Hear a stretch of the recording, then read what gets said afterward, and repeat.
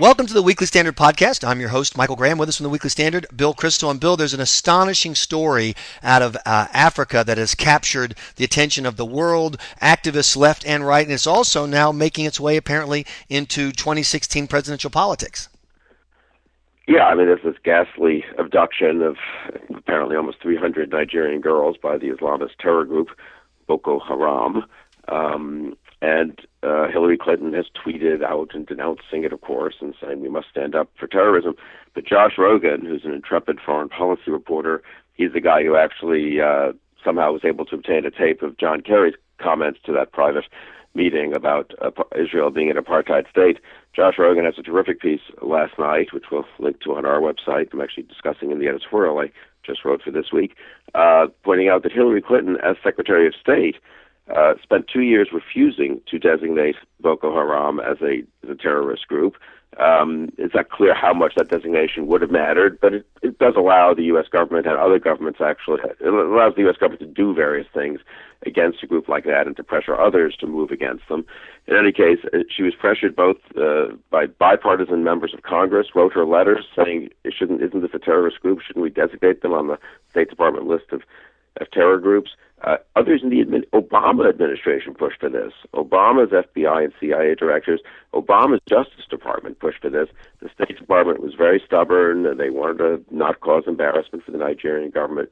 So I'm not sure this would have changed anything. It's a horrible group, and I think at the end of the day, you have to do more than designate them on a list. You have to be willing to be serious about crippling these terror groups, as George W. Bush was, as Barack Obama is only, I'm afraid, very much more selectively.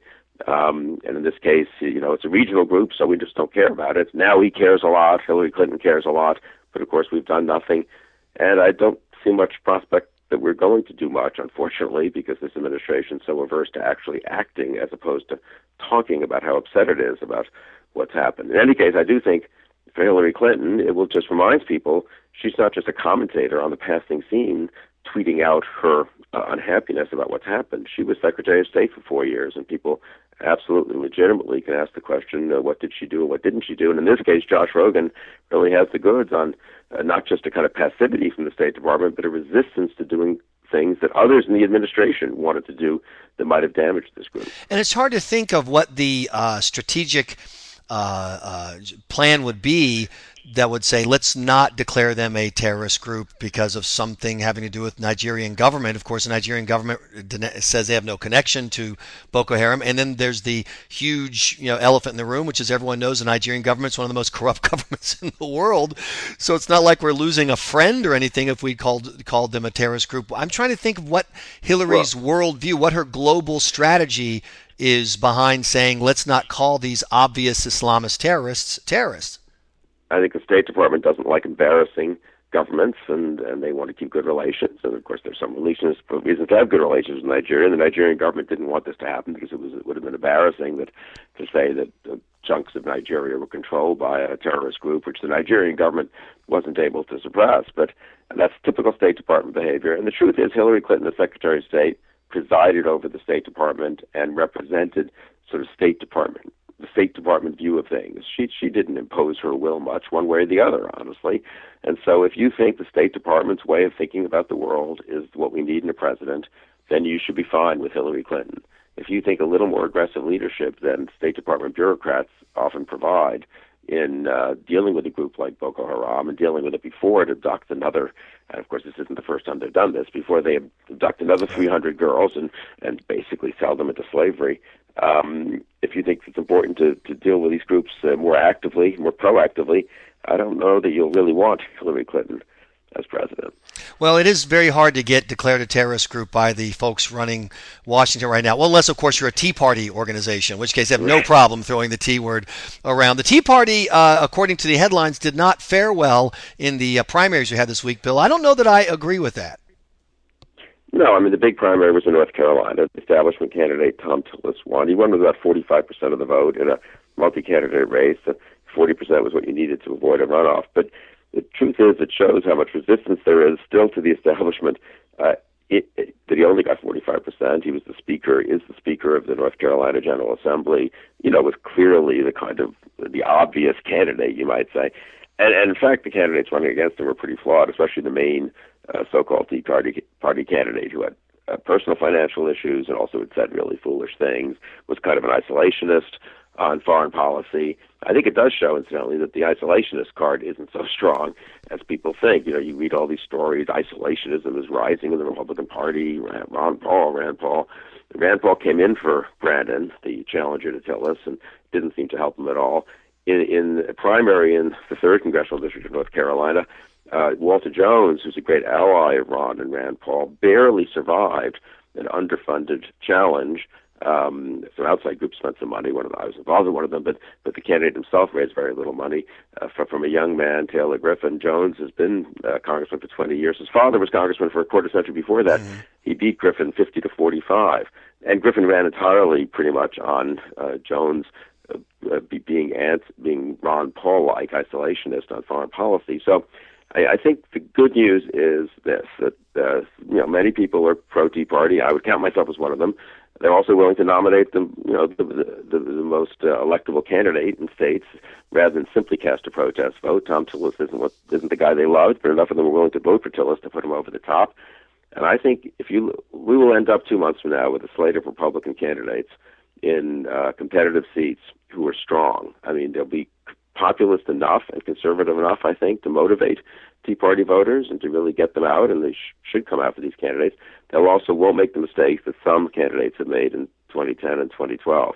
I think if I were a Democrat looking at the electoral map now, I would be unnerved by the North Carolina result. And interestingly, polling showed that among self-identified Tea Party supporters, Tom Tillis did very well. In other words, the Tea Partiers did not have this visceral hatred of the establishment candidate that sometimes you would think they would based on the way they get talked about by the establishment in Washington, that they're just these wild-eyed loonies who anybody with a whiff of compromise in them gets thrown over the cliff. Even Tea Partiers, according to the exit polls, who voted for the other candidate said, yeah, he's okay too.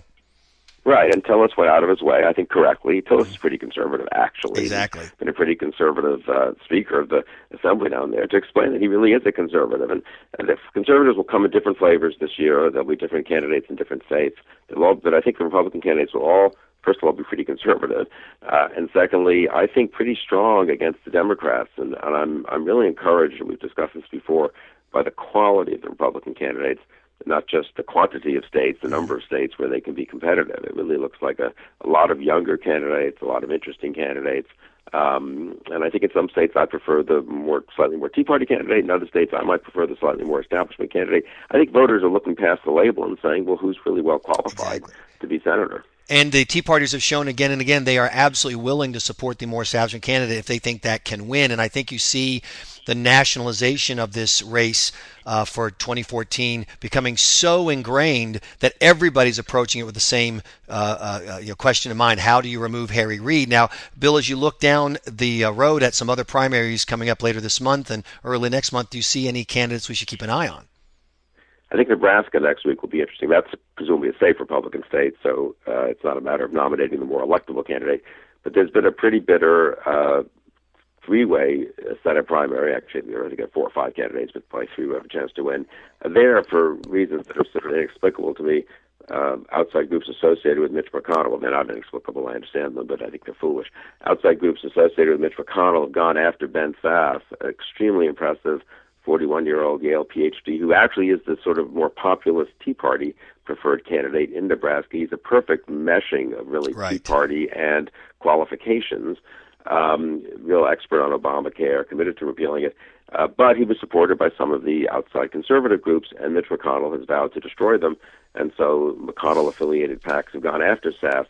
That, I think, is McConnell's free to support whoever he wants, but he pretends he's not supporting anyone in that race, and then his friends go after Sasse. I think they're going to fail. I think any Republican will win there, and the other 2 Republicans aren't terrible, but I think Sasse would be by far the strongest member of the Senate, a real leader in the Senate, as will Tom Cotton in Arkansas, Dan Sullivan in Alaska, and a lot of Joni Ernst, I think, has a good chance now to win in Iowa in early June. I think she would be the strongest both candidate against Braley in the general, and actually a really impressive senator, a 42-year-old woman who's an Iraq vet. could have a lot of interesting Republican candidates and interesting Republican senators in 2015. And then you throw in a Senator Scott Brown, who represents the blue end of the Republican spectrum, and who knows, you could start building a coalition towards 2016 that gives voters a lot of different ways to come in the door. Another person who opened the door for Americans to find a new way for political thinking is a guy, I think you know his name, Bill. It's Irving Kristol. Think way back. I know, an obscure name to you. Right. Well, it's nice of you to mention my father, and we did launch, or the Foundation for Constitutional Government that I'm associated with, launched a website, the fourth in a series that we're doing, trying to make easily accessible the work of thinkers who we think it's important that people be able to read, especially students. They may not get assigned these things in class, and they might go online and, it's sort of mystifying. You Google and you see a lot of different articles. This is a curated, well-assembled, well-organized website with links for people who want to explore the work of my father. There's also a website for James Q. Wilson, the late James Q. Wilson, a great political scientist, and also someone who was a deep critic of modern liberal social programs, Harvey Mansfield. So we're going to do a bunch more, and I think it will be a way to help make the work of people who influenced me, certainly, and many in my generation, make them more available and accessible to everyone, obviously, but especially maybe to younger students today. If you were going to recommend one piece by your father for someone who's never read his work for themselves, who's just seen it excerpted or commented on, what piece would you recommend? Well, that's a hard question. He was a really wonderful essayist, and so many of the essays are gripping. I just actually taught a little class here in Washington for sort of young professional types, and we read some of my father's essays, and I was reminded of how interesting they are and how willing he was to sort of criticize conservatives back in the 70s and 80s and to try to explain what was the limitations of American conservatism, of businessmen and the way they think about politics.